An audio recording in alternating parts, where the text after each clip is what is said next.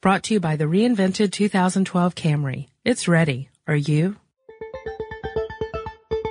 Get in touch with technology with Tech Stuff from HowStuffWorks.com.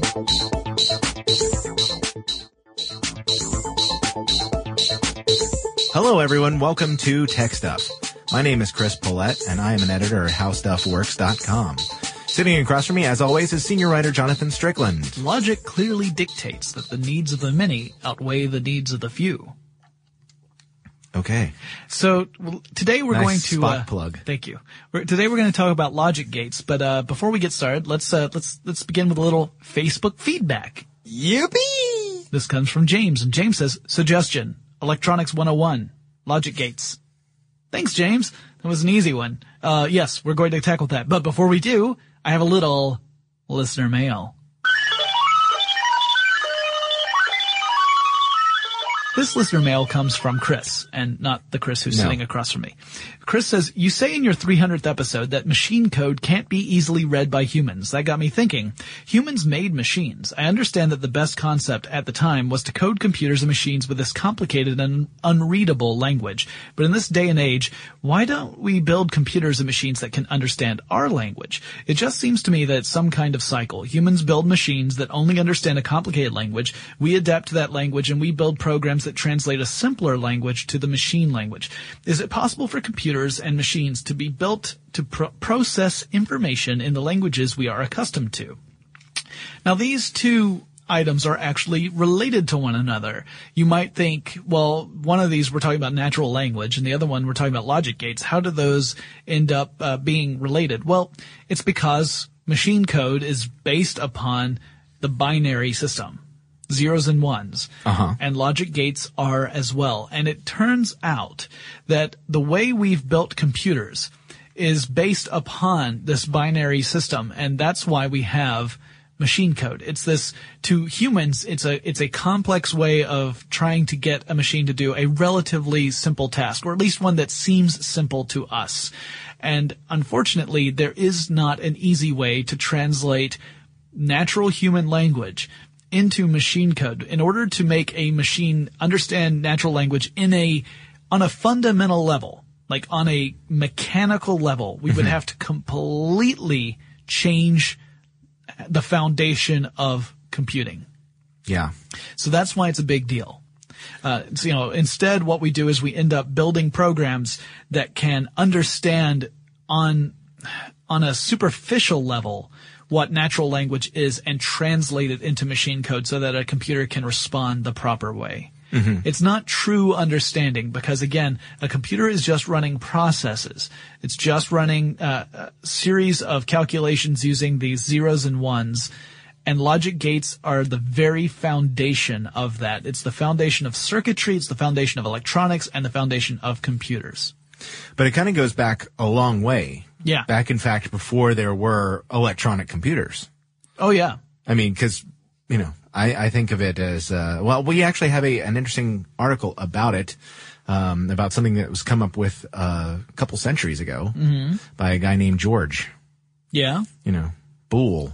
Oh, Boolean logic. Yes. Because logic gates operate using Boolean logic. Yes. And there is an article on how Boolean logic works on HowStuffWorks.com. I recommend, actually, which is basically about logic gates. Yeah. Which is kind of funny. I had no idea until I started doing research on it. Because we also have an article about how electronic gates work on the site, but they're sort of hand in hand. It's better probably to go back to the Boolean logic article first and then go to the other. But yeah, I mean, he basically figured out how to use, I guess it's sort of the marriage of language and mathematical operation. Yeah. In some ways, wouldn't you say? Yeah. And I also tend to relate it back to symbolic logic, which is another way of marrying mathematics with language. Now, if you're not familiar, symbolic logic is a concept where you reduce statements to sort of almost like an equation. And using the equation form, you evaluate that statement to determine whether or not the statement or the combination of statements is true or false. Yeah. And you have to make some certain assumptions in order to do that. But you can build more and more complex equations using all these series of statements to determine if the ultimate conclusion is true or false. And by true or false, we're really talking about whether the argument holds water or not. So you could actually do this. You could take a debate. Yeah. And you could take one person's side of the debate, reduce it to this sort of mathematical equation, and then determine whether or not the ultimate outcome of that person's side of the debate makes sense from a logical standpoint. Yeah. Now again, we're talking logic here. We're not talking about, trying to get someone to agree to something based upon its emotional weight. But simply, does this argument make sense? Does it follow the rules of logic? Yeah, and a lot of these, when we talk about the logic gates, they're actually devices inside electronics that use these logical operators. Yeah, these rules within the machine. Basically, Yes. They're passing instructions based on the type of circuit they are. And I actually looked this up in Access Science, which is a really awesome database for technical things like this. Basically, the Access Science said that if you're creating a gate circuit, they could be made up of transistors, diodes, or resistors in some combination. Now, most today are generally transistors only. Right. But they could be made up of a variety of components. And they're basically, you hook these up, and you can hook them up in a variety of different ways, depending on the type of device and what you're trying to get it to do. Right. And we'll get into that later. But basically, these circuits are a series of components that are wired together to perform a logical operation within a device. Yes. So let's start off from the very, very, very basic steps. So it all begins with bits, zeros and ones. Yes. Now, these aren't just numbers. No. 0 and 1 to us, that doesn't really mean anything other than the fact that we can do mathematical processes using them as values, 0 and 1. They actually translate into other concepts. So a 0 in an electronics system would be a low voltage, meaning 0 volts, and a 1 is high voltage, meaning 5 volts. So a 1 means you've got electrons running through there at 5 volts. 0 means there are no electrons running through 0 volts. But a 0 also would mean a false statement, and Yes. 1 means a true statement. 0 could also be thought of as being in the off position. 1 is in the on position. So we have to do, 0 and 1 is kind of shorthand of saying, so if we're talking about zeros, we're talking about false. If we're talking about ones, we're talking about true. If we're talking about zeros, we're talking about low voltage. If we're talking about 1, we're talking about high voltage. This is how we translate ideas conceptually into a real device, a physical device that does something. 1. There we go. True. So now a logic gate will process a signal, and what it does to that signal, like it has an input and an output. What it does to that signal when it comes in through the input is based upon two things. The nature of the logic gate, because there are several different basic types of logic gates. Yes. And whether or not the input was true or false. So whether or not it was a 1 or a 0. Those two elements will determine what the output of that specific logic gate is. And the simplest logic gate is a NOT gate. Yeah, that's also known as an inverter. Yes. Now inverters, what they do is they will take an input and switch it to the opposite output. So in other words, if a 0 is fed into a NOT gate, it will produce a 1. So a false statement comes into a NOT gate, it flips it to a true statement coming out. Right. All right. So, or if again, Vice versa. low voltage to high voltage. Yes, vice versa. So whatever the signal coming into the NOT gate is, the opposite goes out. Now it can only have one input, which makes it unique among the gates. The other gates have 2 or more inputs, and they combine the 2 in order to produce a result. All right. So then the next one would be an AND gate. Now, AND gates will produce a true result only if both inputs coming into the gate are also true. I think of that like the programming statement if then. Yeah. If both are true, then it will return a true result. So that means that, let's say, imagine that you have this, you can actually imagine that this is a gate, and there are two roads leading into the gate, and you have two cars going up to the gate. If both cars are true, then you've got a true result coming out. Otherwise, you have a false result coming out. Yeah, actually, it would be an if and only if. Yes. So in other words, if you have these two inputs coming into the AND gate, and both are a 1, so both are true, both are high voltage, you get a 1 as a result. Any other combination, you get a 0 as a result, a false statement or low voltage. Yeah. 0 and 1 will equal 0 yes, in this case. 0, 0 will be 0. 0, 1 will be 0. 1, 0 will be 0. Because you have to think of all three instances that way. Even though you might say, wait, 0, 1 and 1, 0, isn't that the same thing? No, because you're talking about two different inputs coming into a gate. Mm-hmm. And those two inputs are coming from two different sources sometimes. Yeah. Sometimes they come from the same source, but usually they come from two different sources. And that means that, because they're coming from two different sources, you have two different configurations. You have one where one is true and one is false, and another one where one is false and the other is true. Mm-hmm. Sounds kind of complicated. It's actually pretty simple. And again, if this starts to sound confusing, check out these articles that we have on our site, because they will help illustrate these concepts. Mm-hmm. So besides the AND gate, you have the NAND gate, or not AND. Now, a not AND will produce a true result in every case except where both inputs or more are true, because you can have more than two inputs in an AND or a NAND gate. So in other words, if you have two zeros, a 0, 1 or a 1, 0, you're going to get a 1 out of a NAND gate. Right. If it's a 1 and 1, it's going to come out as a 0 in a NAND gate. Right. Then you've got the OR gate. An OR gate will produce a true result if at least one of the inputs is true. Yeah. So 0, 1, 1, 0, and 1, 1 will all produce a 1. Only 0, 0 produces a 0 or a false statement. Yep. Then you've got the NOR gate, which is not OR. It will produce a true result if both inputs are false. So 0, 0 will produce a 1. 0, 1, 1, 0, and 1, 1 will produce a 0.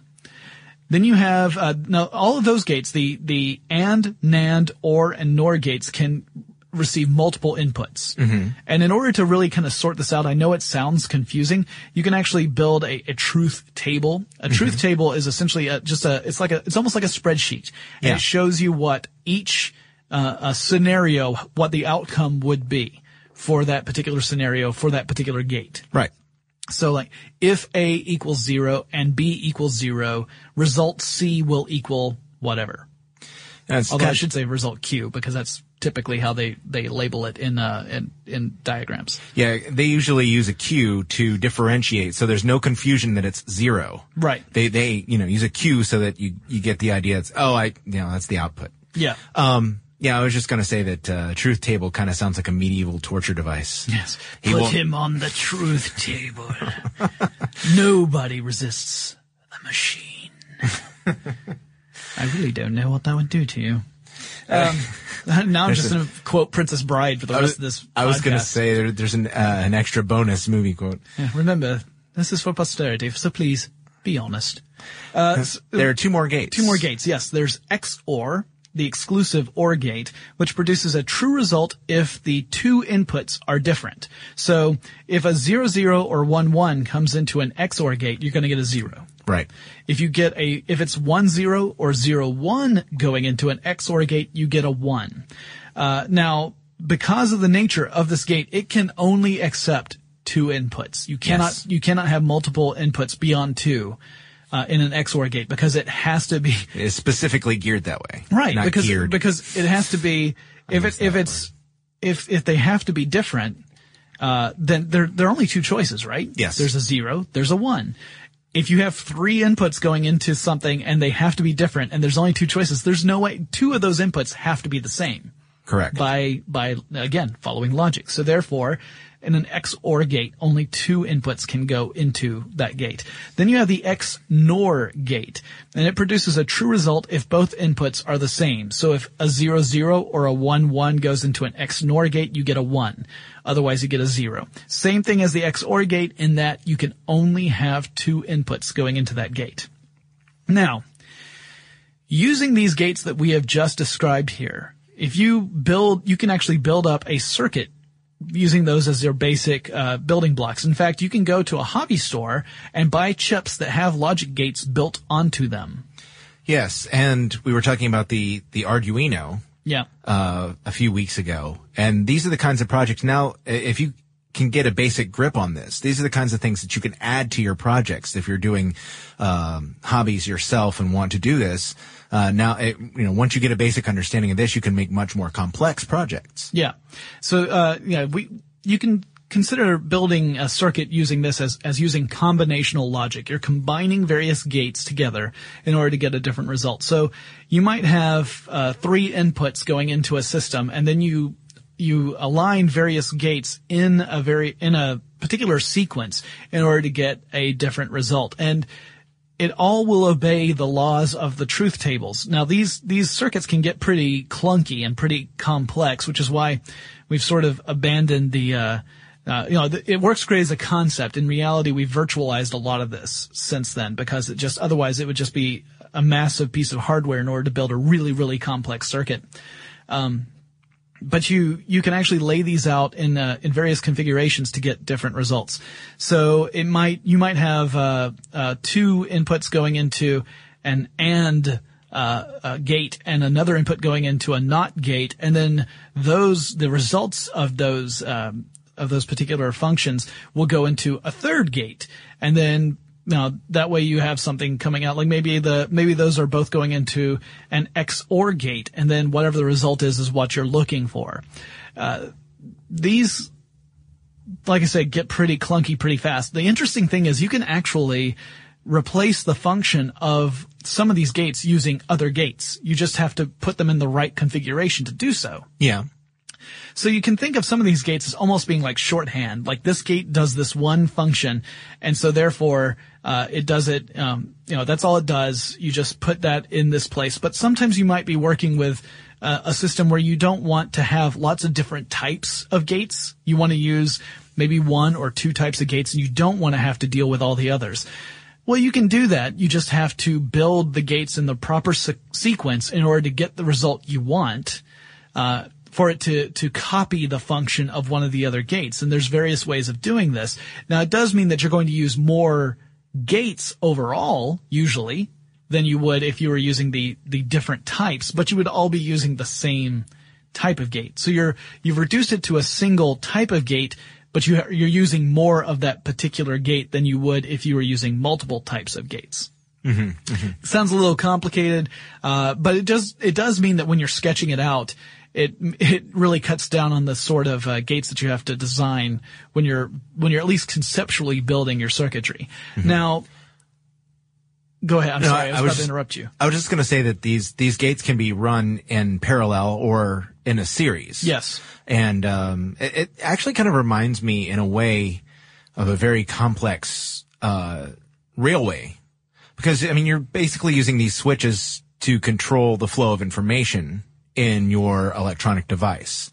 So as as someone would watch the board and make sure that the trains don't collide, you're also sort of, you can actually control the way information flows through the device using these switches, and you can place them in ways that make the most sense. Yeah. To what you're trying to carry out, which is essentially what you just said. But it helps me think about this conceptually to put it in an analogy format to something that I can think about, like trains, because I like trains. They're nice. And if you want to, if you really want to get into this, each of these gates has a particular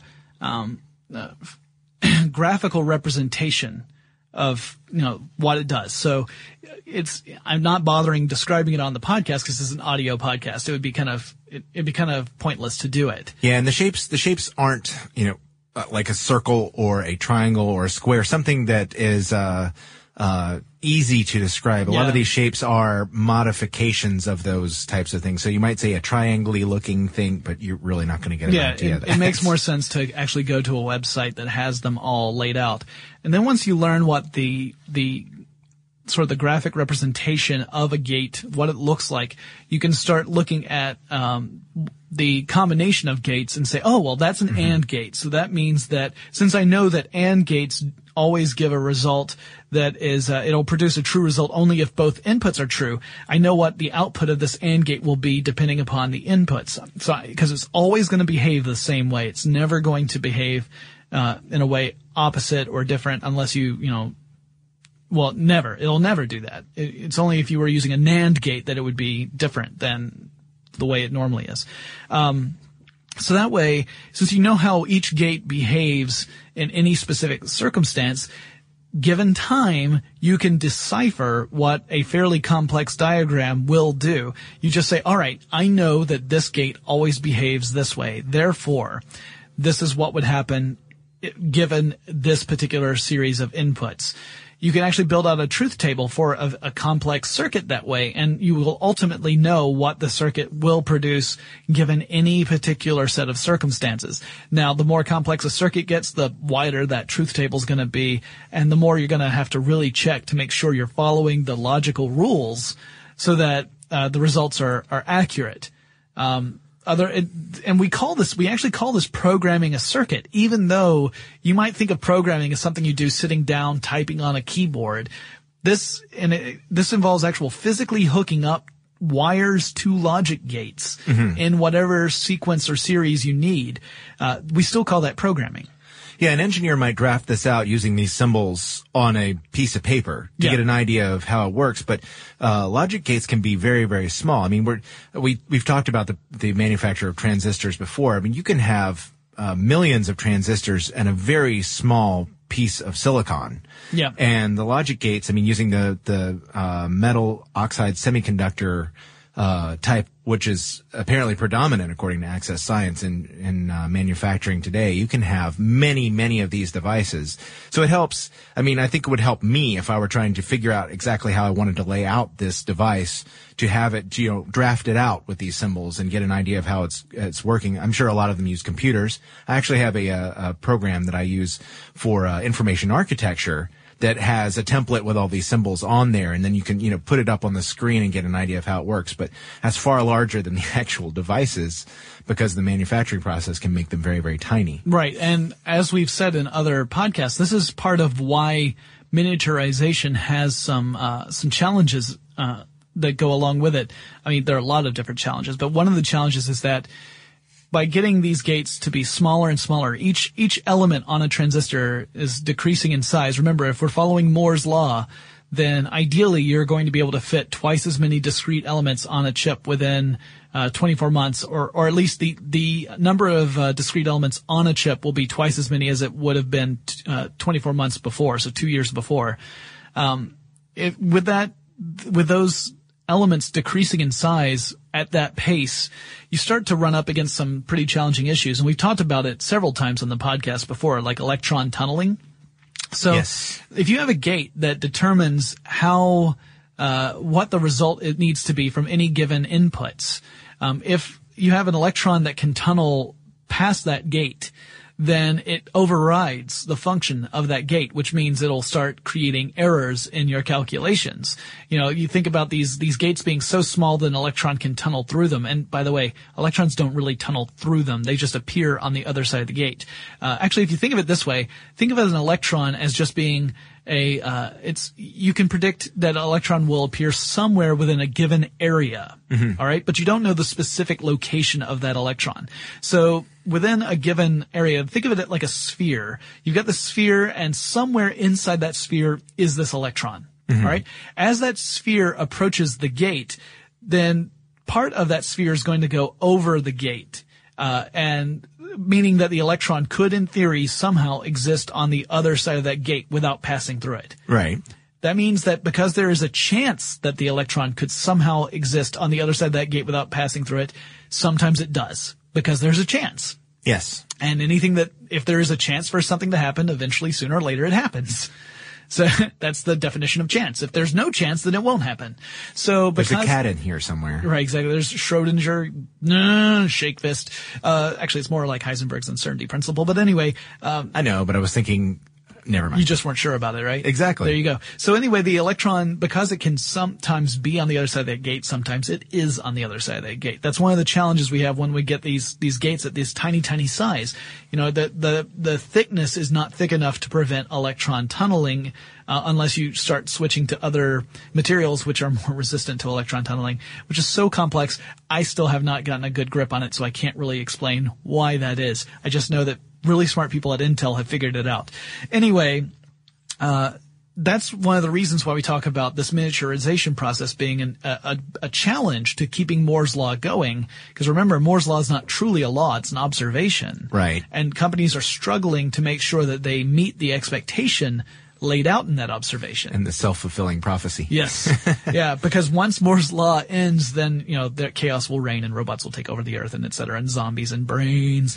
Anyway, so again, because logic gates are the very basis of these calculations, if the electron ignores the logic gate, computing stops working. Yeah. So that's why we talk about electron tunneling, quantum mechanics, and quantum engineering in relation to microprocessors, because they're built on this foundation of logic gates. Now, your basic microprocessor is going to be so complex that to sketch it out in a logic gate formation would be pretty intense. But the nice thing is you can learn the basics of this pretty simply. Like I said, you go to a couple of websites and look at how the logic gates are displayed in a sketch, and you can even go out to a hobby store and buy chips that have logic gates on them and learn how to hook them up yourself and see it in action.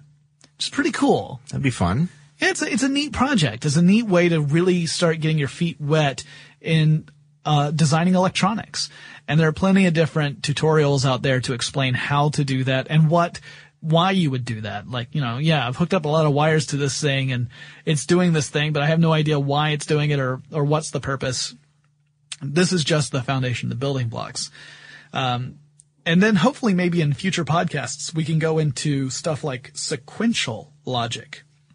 Because we're talking about combinational logic right now. Right. Sequential logic depends on other concepts like state, like an information's state. Mm-hmm. You know, we say that an information has state if it carries over information from previous calculations. If I were to give you a simple calculation, if I were to say, all right, add one variable to another variable and you get a sum of those two variables. Right. All right. Well, there's no state in that function I just gave you, because you could take any two variables you wanted and you're going to get a sum. But that sum has no information on it based upon the previous two numbers you added to it. Right? Yeah. Because you might say, all right, for this one, I'm going to add 3 and 4. I got 7. And this one, I'm going to add 5 and 9. I got 14. And they have no bearing on each other. Right. Information that has a state has bearing upon previous calculations, and that's very important for computing. Without it, computers would only be able to do really one function, and then the next function would have nothing to do with the next, with the one you did before. So it would be impossible to really build a program. Yeah. You would have to have something that has some form of state so it can build upon what has come previously. Yeah. That really goes into sequential logic. It's its own thing. We will tackle that in a different podcast because that's going to have some more kind of complex conversations to kind of get into, you know, what sequential logic is, what it means, and how do we achieve it. Mm-hmm. But really you can't get there without first looking at the logic gates issue. Yeah. So I want to thank our listeners who have requested logic gates because it is a really important topic. It's a really fun topic, really, if you like puzzles. I was telling Chris before this that symbolic logic was one of my favorite classes in college. I was an English literature major, with a focus on Shakespearean, drama, but somehow symbolic logic became one of my favorite classes because it just made sense to me.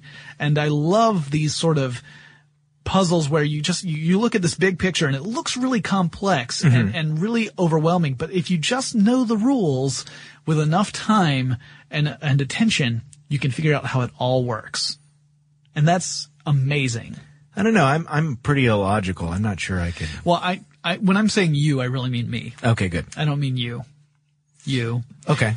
So anyway, that covers our episode on logic gates. If you have any requests for particular episodes, whether they be really technical or not so technical, just let us know. You can send us an email. That address is techstuff@howstuffworks.com, or you can send us a request via Twitter or Facebook. Our handle at both of those is techstuffhsw, and we should also point out, recently we launched a brand new iPad app. So if you are an iPad owner, like the fellow sitting across the table from me, and you want to have some fun with a new app that has a lot of our great content all bundled in there, specifically designed for the layout on the iPad, check that out, because it's been really impressing everyone around the office for a couple of weeks, and now that it's out there in the wild, we're really excited to see what people think. And Chris and I will talk to you again, hopefully with a little bit of logic, really soon. Be sure to check out our new video podcast, Stuff from the Future. Join How Stuff Works staff as we explore the most promising and perplexing possibilities of tomorrow. The How Stuff Works iPhone app has arrived. Download it today on iTunes. Brought to you by the reinvented 2012 Camry. It's ready. Are you?